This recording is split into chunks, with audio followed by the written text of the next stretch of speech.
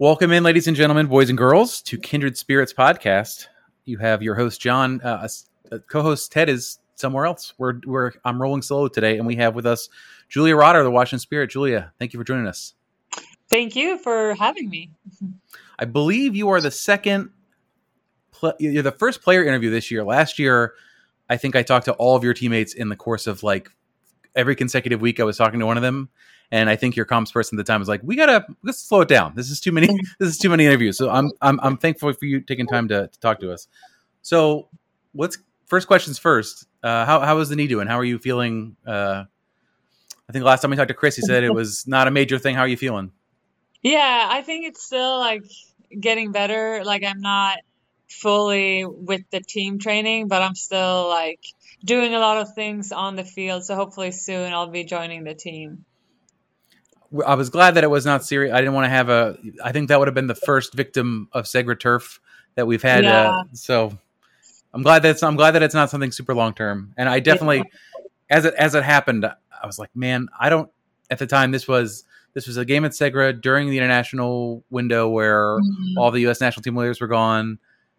I would say depth was being tested. And I think I was like, wing back and forward are the two places really we can't have anybody go down. And then you came off before halftime.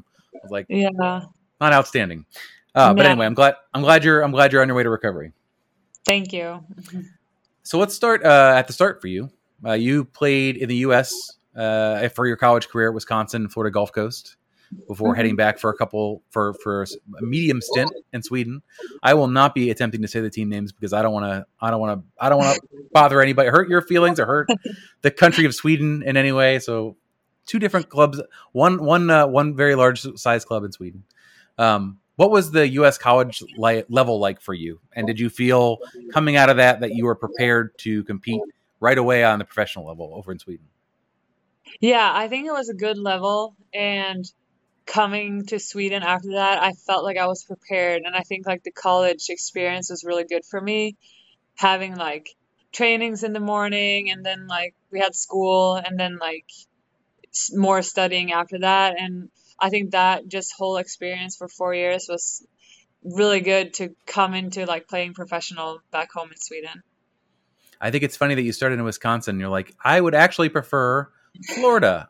I lived in Sweden. I'm going to try Florida instead. Was that a, I assume that was about playing time, but I think it probably had a little bit to do with like, I think I've made an error here in my choice where I'm going to the United States. No, definitely. Like you're right on it. I thought that I still, as a freshman, played a lot at Wisconsin, but I think just when in that age, I think I was just like, I want a new experience. Like I don't want to be in the cold weather, kind of like similar to Sweden. Very like the climate was very similar, and we had some family friends down in Fort Myers, so I transferred there, and like I had a really good experience in Florida, and I got like good soccer combined with like a good culture experience. So I think that like really made me grow as a person, and I enjoyed my years at Wisconsin, but also I think it fit me better being Florida.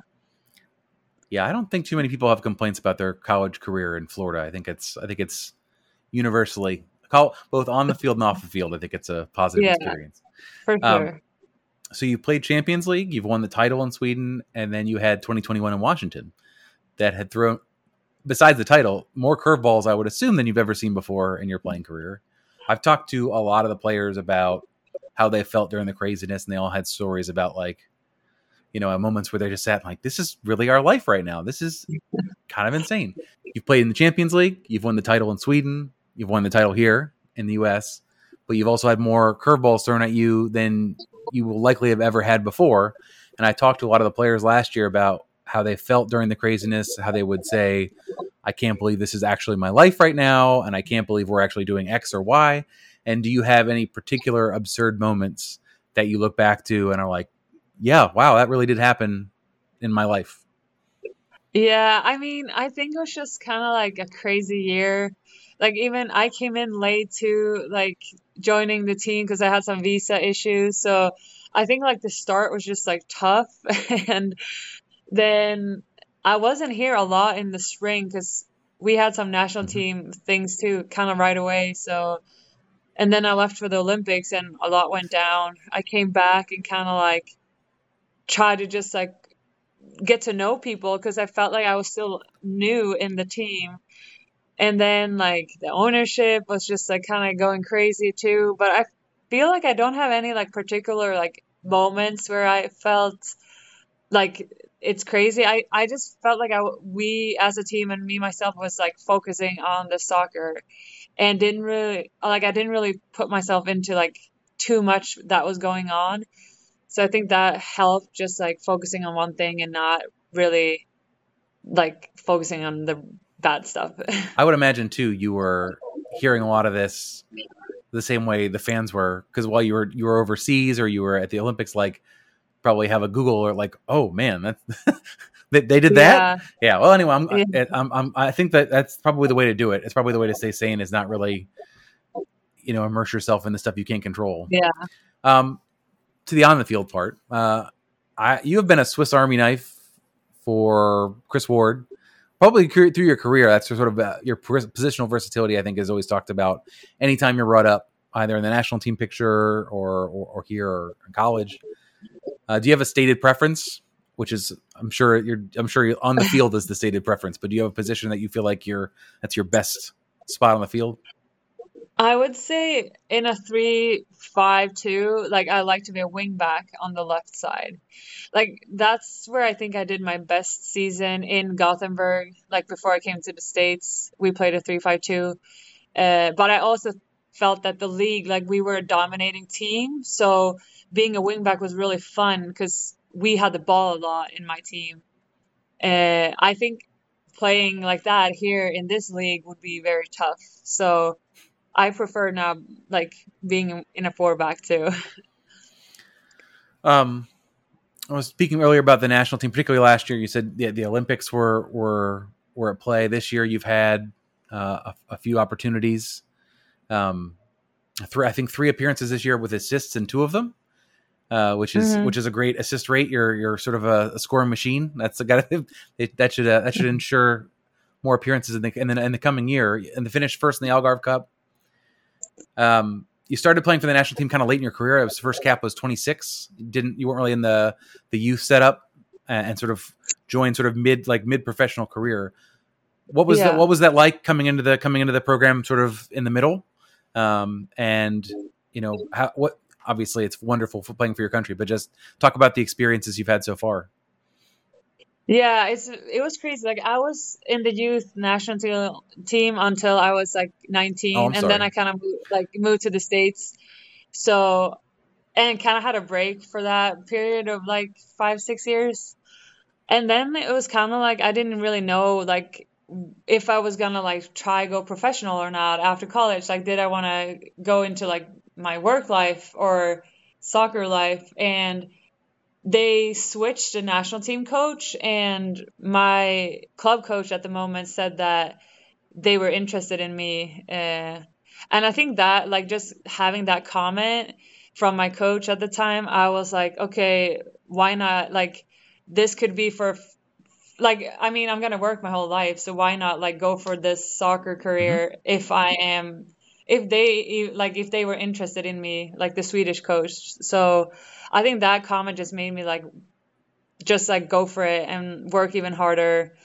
I got the call up in I think 2017, and ever since then I'm like I'm right there. Like I'm in and out, kind of like went to the World Cup and then the Olympics. And I mean, it's so fun representing your country and like play with the best women in the world or against and play with. So I think it's been a great experience and seen so many places in the world. I think that's been really cool. That I would say getting a personal call from the coach saying we want you back in the setup that's the best way to. That's like, all right, well, okay, sure, yeah. It wasn't on my mind at the moment. But that's great. Yeah.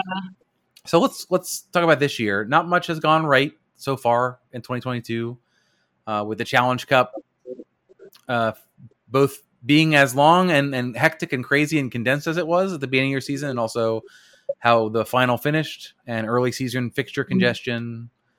What was the mindset from the team at the time when the results weren't coming before that big international break? I know, observers are talking about the Spirit have gotten hosed on the schedule. Chris clearly agrees, and his checking account will probably dictate the fact that he's agreed, and the fines have come in a number of times to dictate that. But what was the inside the locker room? Are you guys like? Are you seeing that as an excuse? Are you seeing like 2 games a week every week for like what seemed like a month and a half as sort of the reasoning, or every game you're like, I don't understand why we're not getting points. This is ridiculous. Yeah, it's like I don't want to like make excuses, but I think that definitely was like really tough for us, and that I felt like we fought hard, and like maybe we got like, I mean, we've been losing a lot, but we also tied a lot, where some of the games I felt like we should have had 3 points. Sure. And it's been kind of like that season when everything is just kind of like going against us. Like it'll be post out instead of post in, And I think that month and a half that we had really a lot, it was like we never had fresh legs. So we kind of like just had to like keep trying, and like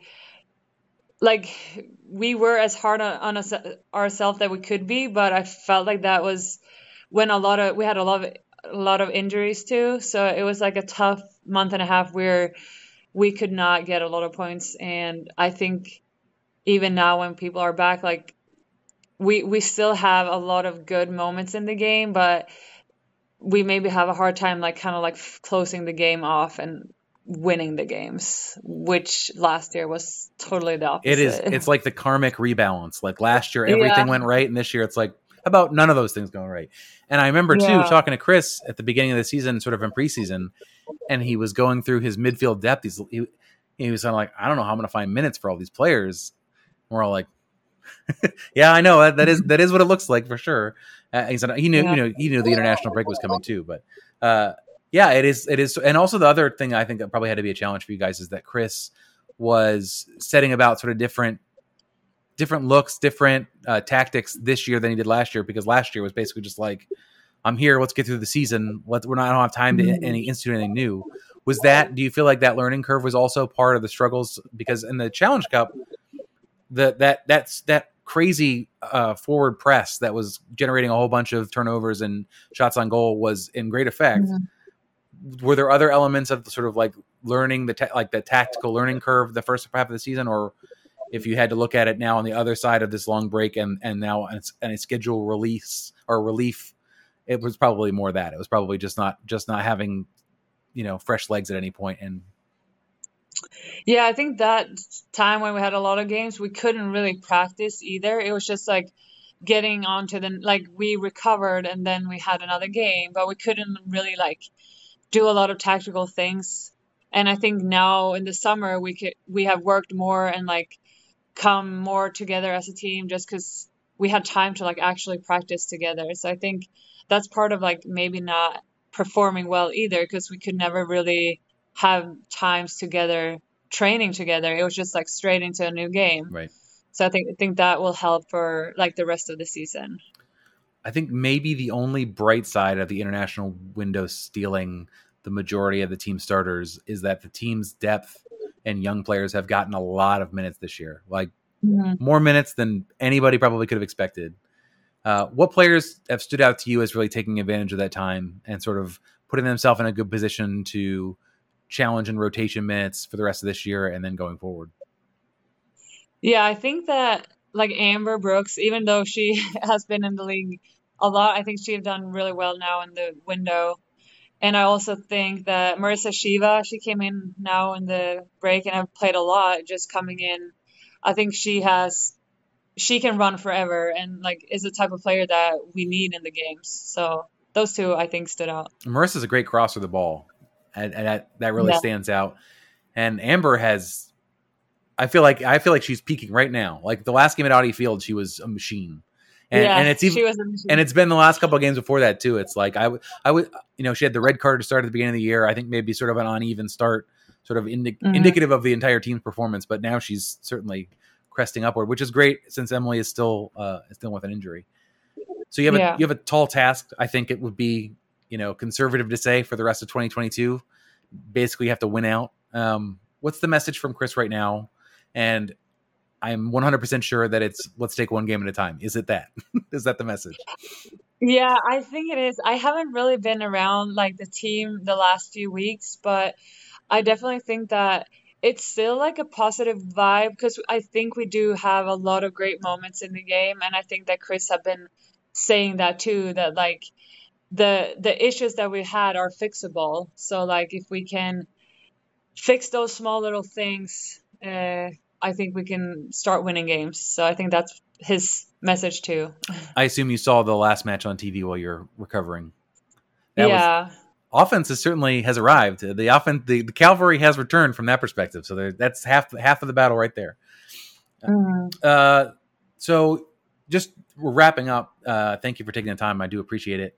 You're just sort of curious about your future. As far as we know, I will say as an NWSL fan / whatever I am, like following the contract and like cap and stuff is impossible. Like I don't even really try. I just hope I find some things on the internet that say when at least a contract is up. And the last thing we saw, your contract is up at the end of this year. Is that right? Or has you been extended? Yeah. So are you hoping? Do you have plans? Are you hoping to extend your stay, keeping your options open? What's sort of your headspace as you're heading into the end of the season? Yeah, I mean, I love it here, and I think this league is very good, and I think that I keep improving as a player, and it's tough games. Like every game's very tough, so like I could definitely see myself staying in this league, but I also keep my like options open, and we'll see where I end up. But I definitely like it here. Julie, I gotta say, I have now talked to probably 80 of your teammates, and you are the best. Have the best negotiating answer of all the players. All the rest of them that were up on contracts, I would sort of ask them that question, and they'd be like, "I don't really want to play anywhere else." So I'm like, that's not what you say. You don't say that. But I hope that they're able to come to an agreement. I think you've been, particularly in this season where they've needed some veteran experience and calmness on the ball. Last year, you were fantastic, so I'm hoping you return to health and find a way to stay. I have one question from our Patreons. RJR asks, what do you think, and this is sort of maybe from before you joined as a player, maybe observing it overseas, and then now as you're in it, what do you think about the changes that the NWSL has undergone in the last 3 years, say, since you, like maybe a year before you, and say, as you've been here?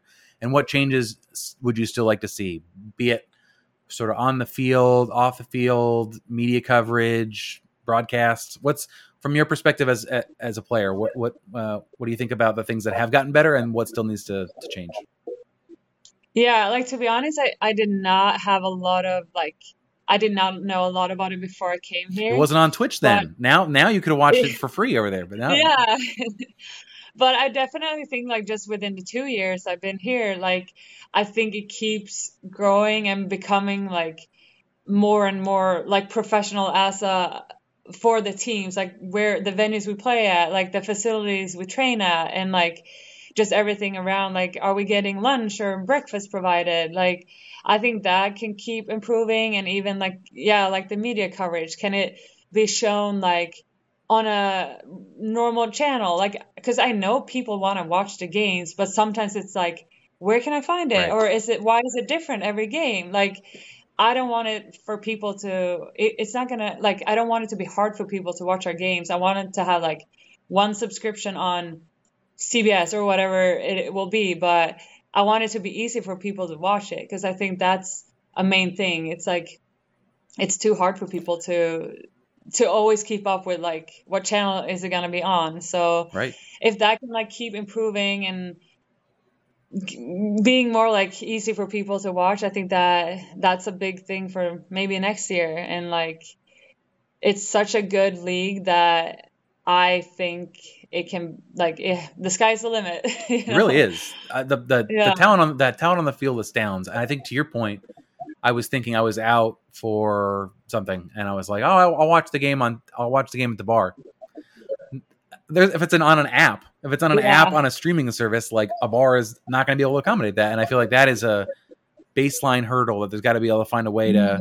And I think probably from a fan perspective, it's probably better all on Paramount Plus than it was like some games on like Lifetime last year and some games on. So it's all in one place. It's just a little harder to get. And to your point on how great the quality of the field, the quality of the play on the field is. I'm curious about a player's perspective on the league's sort of continued need to expand. Obviously, it's a small league and needs to grow. If you compare it to, say, it's maybe not fair to compare it to MLS because of the age discrepancy and how old the leagues are, but clearly they want to be in more places. And the thought I had was I was watching the OL Reign Angel City game this weekend and watching the ball movement, just seeing 20 pass runs. And the thing that I was thinking is all these teams, the league is so small. These teams are like, some of them are like super teams. Like they're just like every player is an international. The talent level is so high, and I'm wondering as the league needs to grow, just to grow and have more access to different media markets, like expansion drafts are the worst for fans and I guess for players. Like I think that at least if it happens in the offseason, you can plan for your move. But like, what do you think about that sort of dual imperative for the league to grow and but also for like the quality of the play to continue to stay just so much better than the rest? Well, I would say I'm biased, but competitively very good against the rest of the world. I would say the best, but certainly at the top. Yeah, for sure. I think that that can't happen. That needs to happen slowly, because if you're just going to bring in 5 new teams one season, it's for sure going to drop. So I'm not surprised, but I think it's very crazy how the 2 new teams this year are so good. Right. It's just crazy how suddenly 2 new teams and they're in the top. I feel like that doesn't really happen anywhere else in the world. So I think that's really cool that they can keep, they can put 2 new teams in every year. And can we still keep it on that level?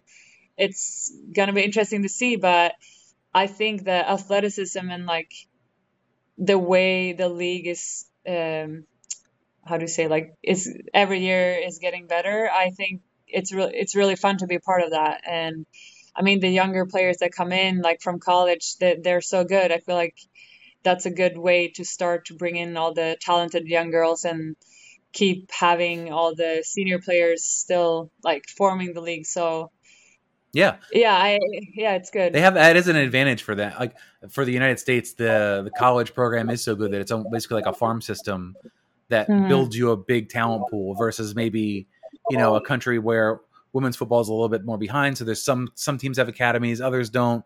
And it's more of a, it's a harder find. Now you're just be able to recruit and find and draft. But yeah, that's a good point. And last question for you.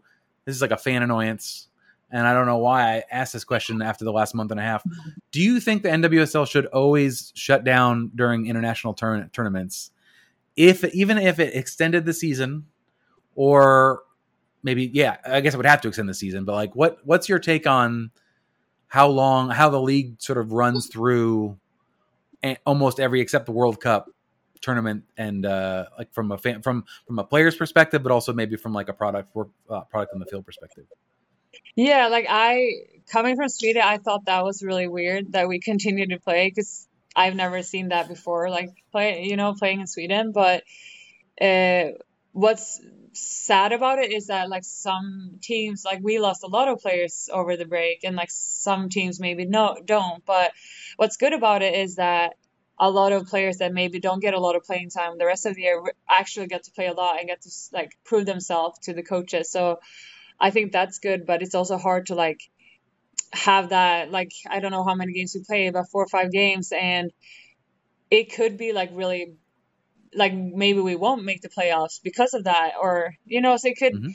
I think it should shut down just because the rest of the world does that, but it's also a good thing that a lot of players get to play. So I'm kind of yeah, I don't really know. It is a it's a double-edged sword for sure. This is my theory is that if they're gonna make you continue to play from a team perspective, for every international player that you have taken, you get an additional budget amount to your roster that season, so you can sign like your depth, you can sign more experienced depth or whatever it is. There's got to be a fix because, like you said, it's a competitive imbalance situation. Yeah. To have some like it's weird where it becomes an advantage to not have international players on your team. It's actually good to not have players. So it's weird. It's for certainly weird. Yeah. Julia, thank you so much for taking all this time. We really appreciate it. I hope your recovery continues apace. I hope we can see you back at Audi in the coming month, month, whenever it is, before the end of the season. Yeah. Thank you. Thank you. I hope you enjoyed our interview with Julia. You can find her on Instagram at Julia N. Rotter, and you can find her hopefully pretty soon back on the field for the Washington Spirit. If you want to support the show and get this interview a lot earlier than the general public, check us out on patreon.com/RFKrefugees. You'll get interviews that are exclusive and to the Patreon 5 days earlier than everybody else. So if you want to get those earlier, and if you also want to make sure that your questions get asked and answered, that's the way to do it. So thank you for listening. Thank you for supporting the show, and we'll catch you next Monday on twitch.tv/RFK Refugees at 8:30.